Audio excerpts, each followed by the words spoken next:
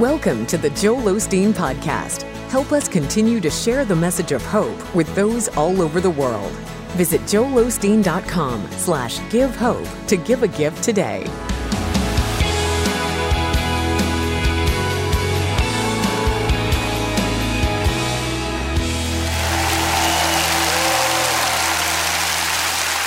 Well, God bless you. It's a joy to come into your homes, and if you're ever in our area, please stop by and be a part of one of our services. I promise you, we'll make you feel right at home. I like to start with something funny, and I heard about these three people, a Russian, an American, and a blonde. They were talking together, and the Russian said proudly, "We were the first ones in space." The American said, "Well, we were the first ones on the moon." The blonde said, "That's nothing. We're going to be the first ones on the sun." The American, the Russian, they laughed. "You can't go to the sun. It's too hot. You'd be burned up." Blonde said, "We know that. We're not that dumb. We're going to go at night." Say it like you mean it. This is my Bible. I am what it says I am.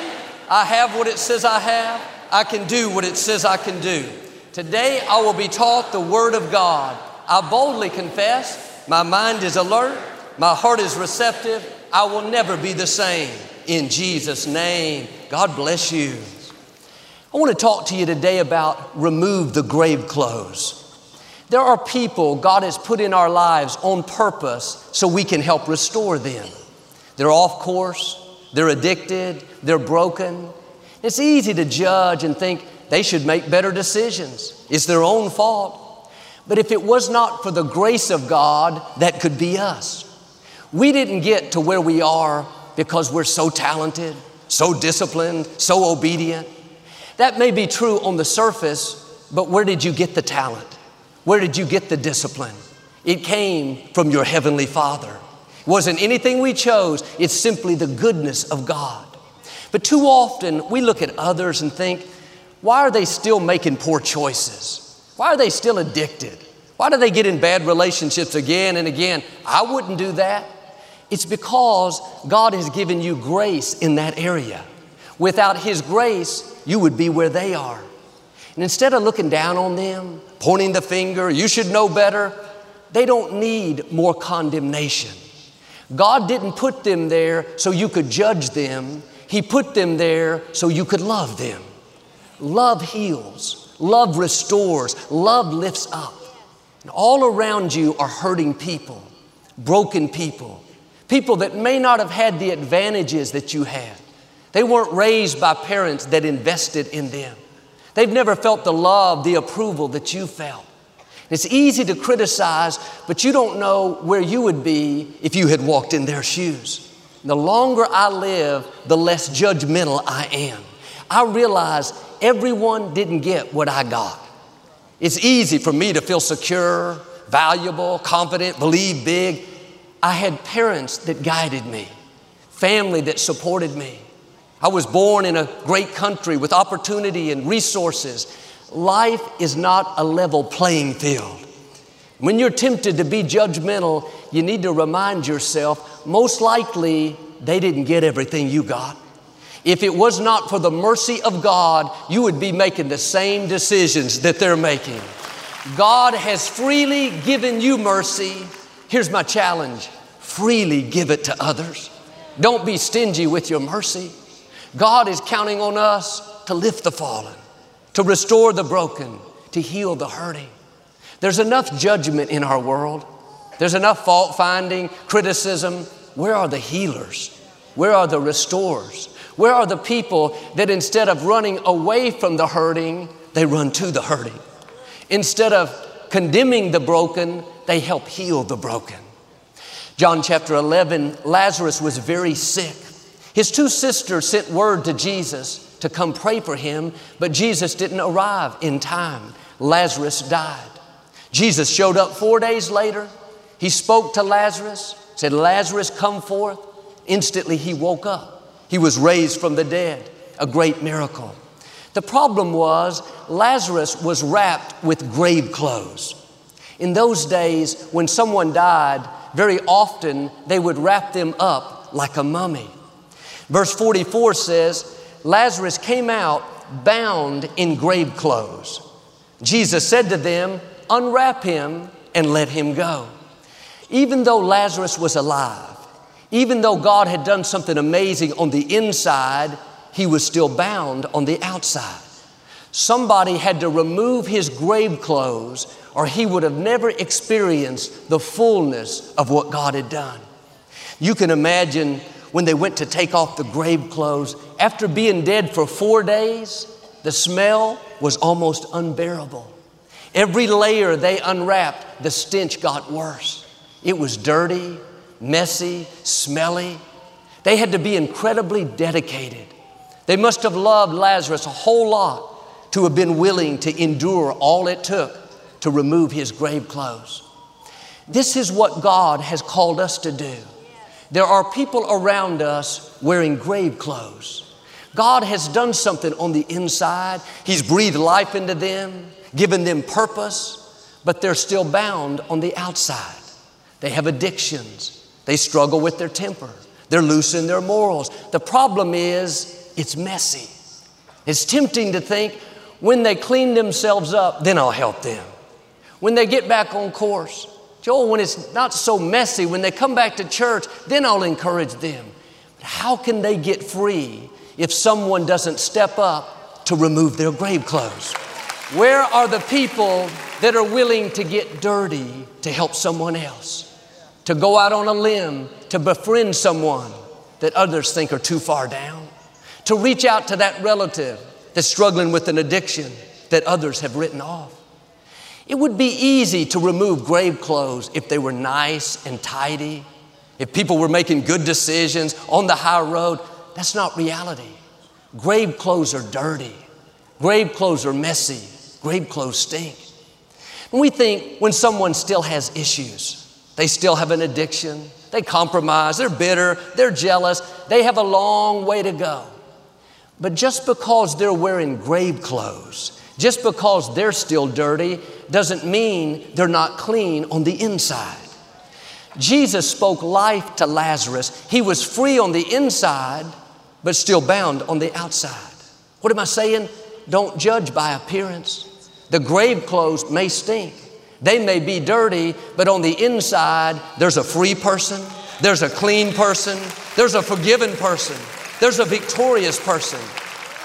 They're just waiting for someone that won't be put off by the outside, someone that will step up to help remove the grave clothes.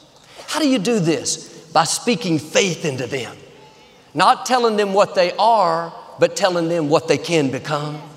By loving them, by taking time to care, by going out of your way to be their friend.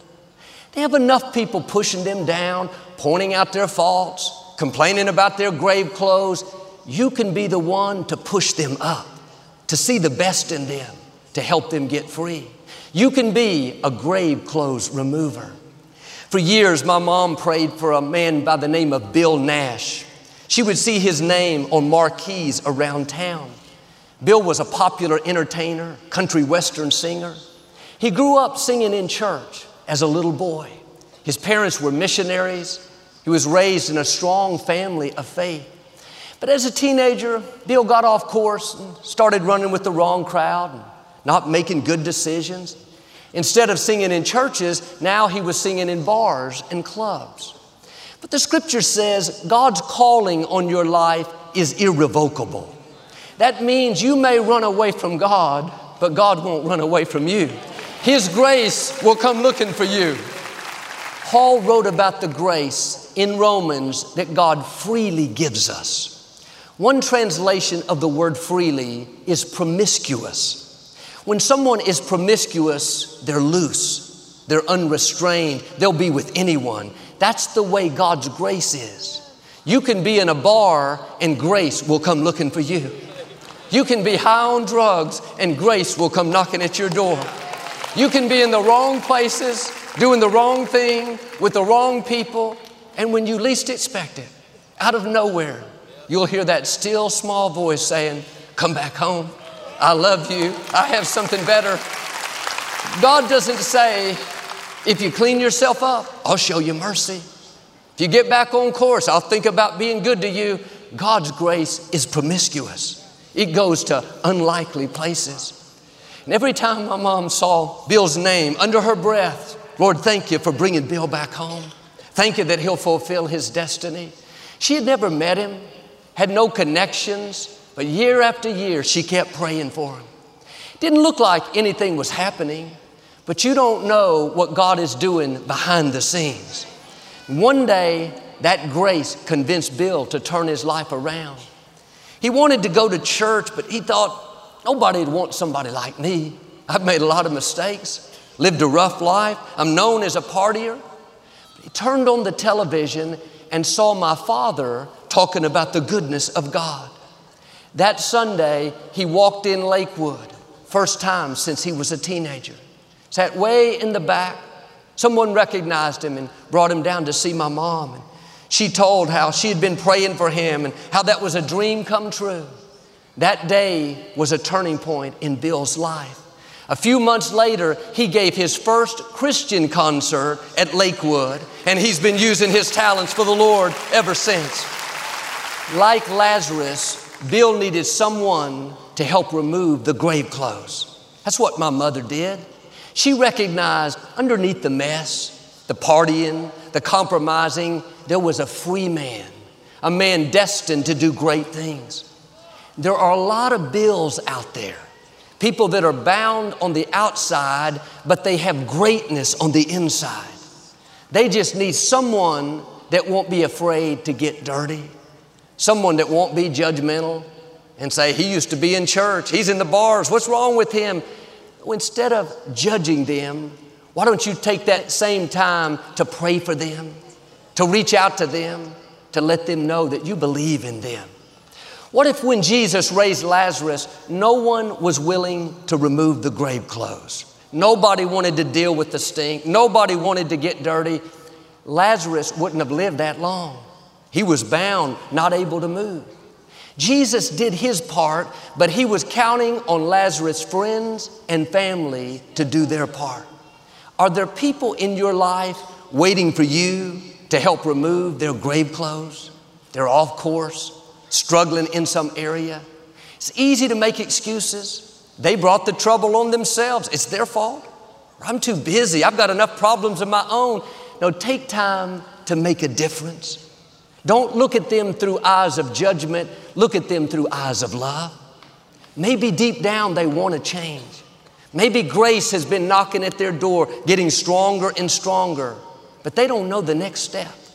A phone call from you, a kind word, taking them out to dinner, not to try to straighten them out, but just to let them know that you care. That's what speaks volumes, that you're not there to condemn them, to point out their faults. You are there to simply love them. John chapter 8, these religious leaders brought a woman to Jesus, threw her down at his feet. She was caught in the act of adultery. They said, Jesus, the law says stone her. What do you say we should do? Seemed obvious. The law was clear. The lady was guilty. One thing I love about Jesus is he broke religious rules in order to be good to people. In the Old Testament, God gave them 10 commandments, but the people turned them into over 2,000 laws.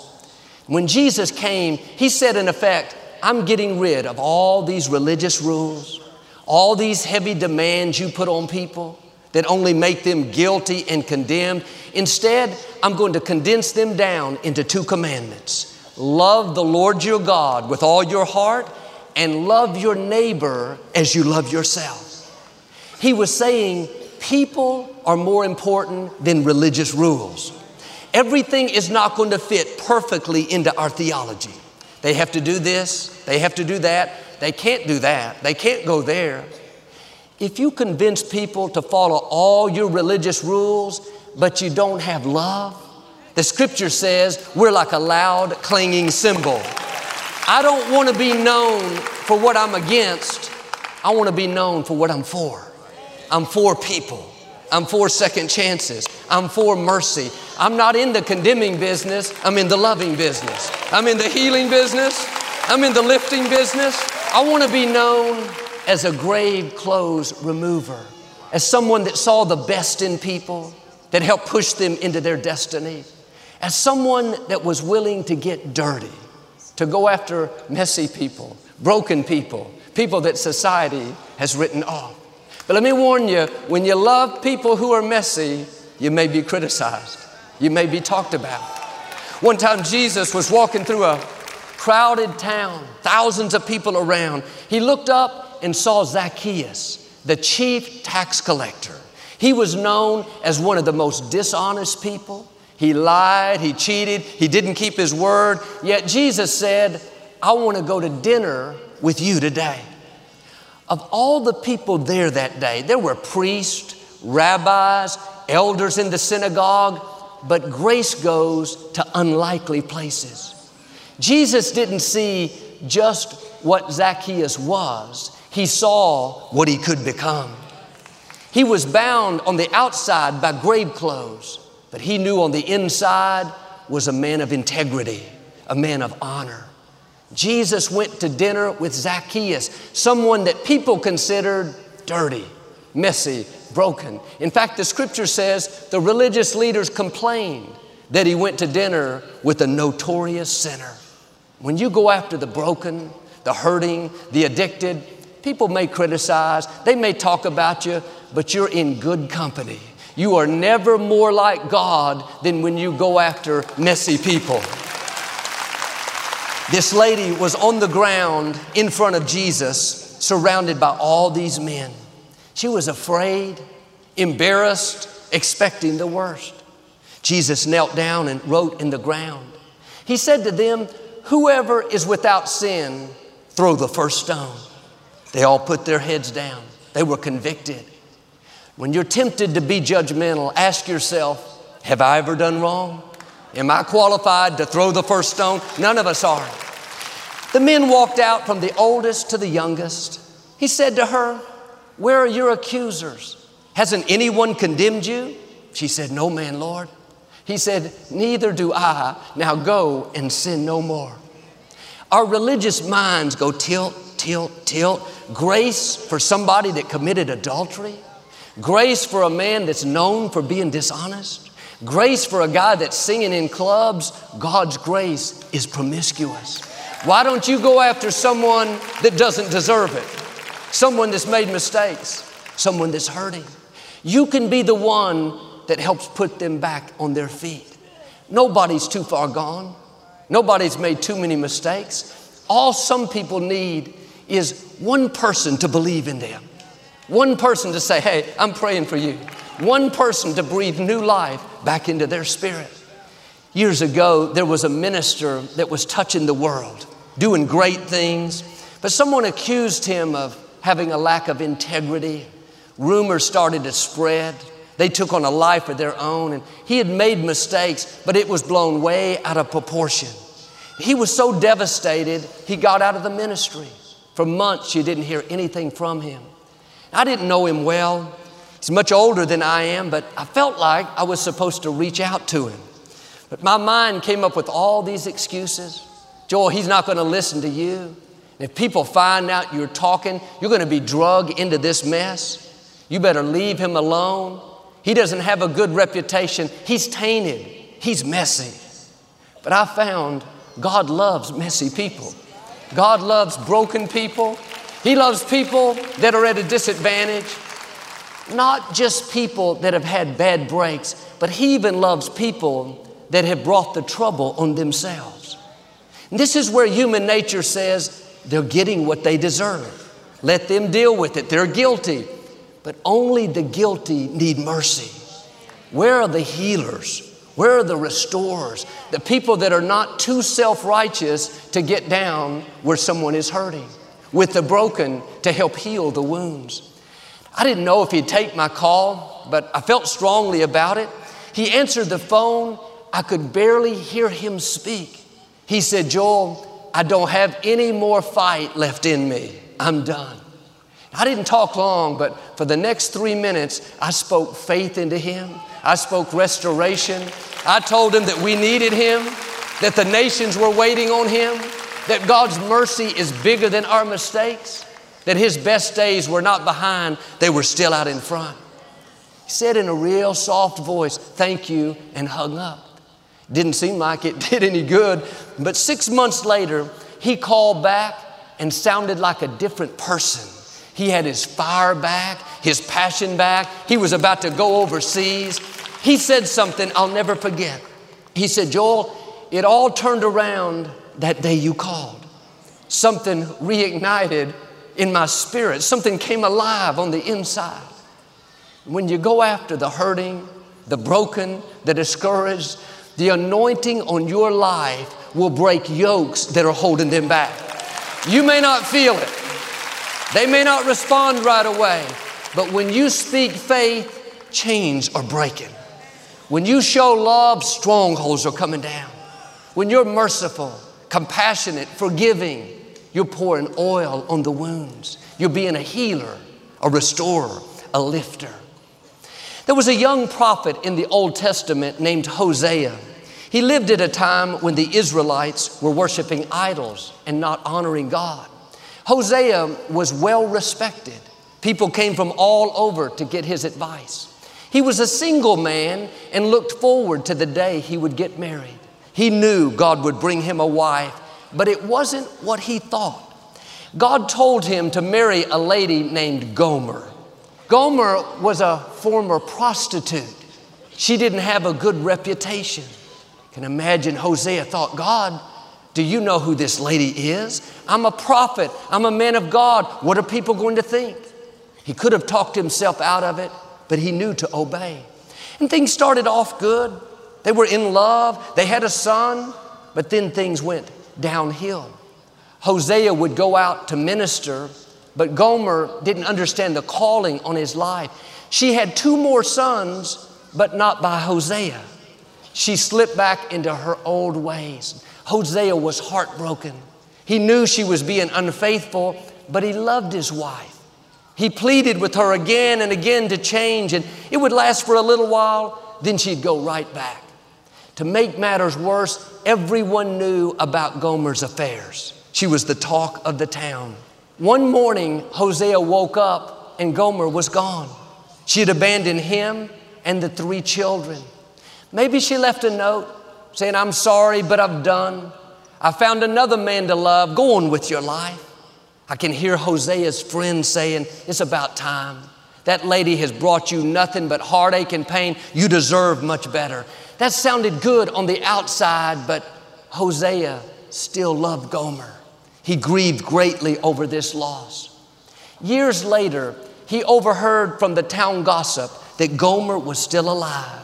She had been deserted by all the men that said they loved her. Now she had hit rock bottom. She was about to be sold as a slave. The scripture says, the Lord said to Hosea, "Go get your wife again and bring her back home." After all the pain she had caused, after all the rejection, abandonment, you would think Hosea would say, "I am done with this lady. I am over with her." But Hosea had this undying love.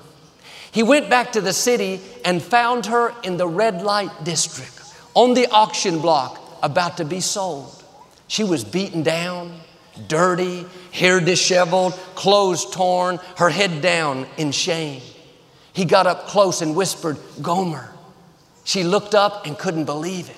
He smiled and said, "Don't worry, I'm going to get you out of here." What was that? Promiscuous grace. It goes to unusual places. He went to the man in charge and said, "That's my wife. I'm taking her with me." He said, "You're not taking her anywhere. She belongs to me. She's for sale. You'll have to buy her." He took out his wallet and paid 15 shekels and 5 barley loaves. He bought back what should have been already his. Hosea is a picture of God. Gomer represents you and me. We've all been unfaithful. We went our own way, did our own thing, but God, who is rich in mercy, when we turned our back on Him, He had every right to walk away, but He didn't turn His back on us. He came down to the messy places, to where we failed, to where we should have been finished, and He bought us back, not with 15 shekels, but with the blood of His own Son. Since God has rescued us, since He has bought us back, will you be a Hosea and buy somebody else back? Will you rescue them? There are hurting people all around you, broken people that don't think anyone cares. They're in messy places. They don't deserve your kindness. You could walk away, nobody would fault you, but God rescued you. He's counting on you to rescue them. They're not in your path by accident. God put them there because He can trust you. You can help love them back into wholeness. Other people may not see it, but underneath the mess, the addictions, the bad habits, there's a son, there's a daughter of the Most High God. They may be bound on the outside, but like Lazarus, they're royalty on the inside. They have seeds of greatness. Will you be a Hosea and go after the hurting? Go after the broken, those that are addicted, those that have been written off by society? Not with your finger pointed in judgment, telling them what they're doing wrong. Go after them with something more powerful, with love, with mercy, with the goodness of God. They don't deserve it, neither did we. While we were yet sinners, Christ died for us. You've been shown incredible mercy. I'm asking you, show that mercy to others. Be a Hosea. If you'll do this, I believe and declare, as you lift others up, God is going to lift you up. As you rescue somebody else, God will always have somebody to rescue you and your children. The seeds you sow will come back to you in Jesus' name. And if you receive it, can you say amen today? I'd like to give you an opportunity to make Jesus the Lord of your life. Would you pray with me? Just say, Lord Jesus, I repent of my sins. Come into my heart. I make you my Lord and Savior. If you prayed that simple prayer, we believe you got born again. Get in a good Bible-based church. Keep God first place. Victoria and I'll be right back to speak a blessing over you. Start each day off right by having Joel lead you in declaring the truth of who you are in Christ through this powerful 31-day audio devotional, I Am. I am blessed. I am strong. I am talented. I Am, available this month as a thank you for your support of our ministry. If you want to know what you're going to be like 5 years from now, listen to what you're saying about yourself. You're prophesying your future. When you speak words of faith and victory, you're setting the course for a victorious life. I've written 31 promises, one for each day. Takes less than a minute. It's a great way to get the day started. Request this resource. It will help you become all God created you to be. To request your copy of I Am, visit us online or call 888-567-JOEL. Your support is making a difference. Thanks for partnering with us. Your prayers, your generosity is touching lives around the world. And a special thank you to our Champion of Hope partners for all you do to make the ministry possible. Victoria and I pray for you and your family every day. We're believing for God's very, very best, that you're going to see a bountiful, fruitful, prosperous year. Until we meet again, may the Lord bless you and keep you. Remember, you're not average, you're not mediocre, you're a child of the Most High God.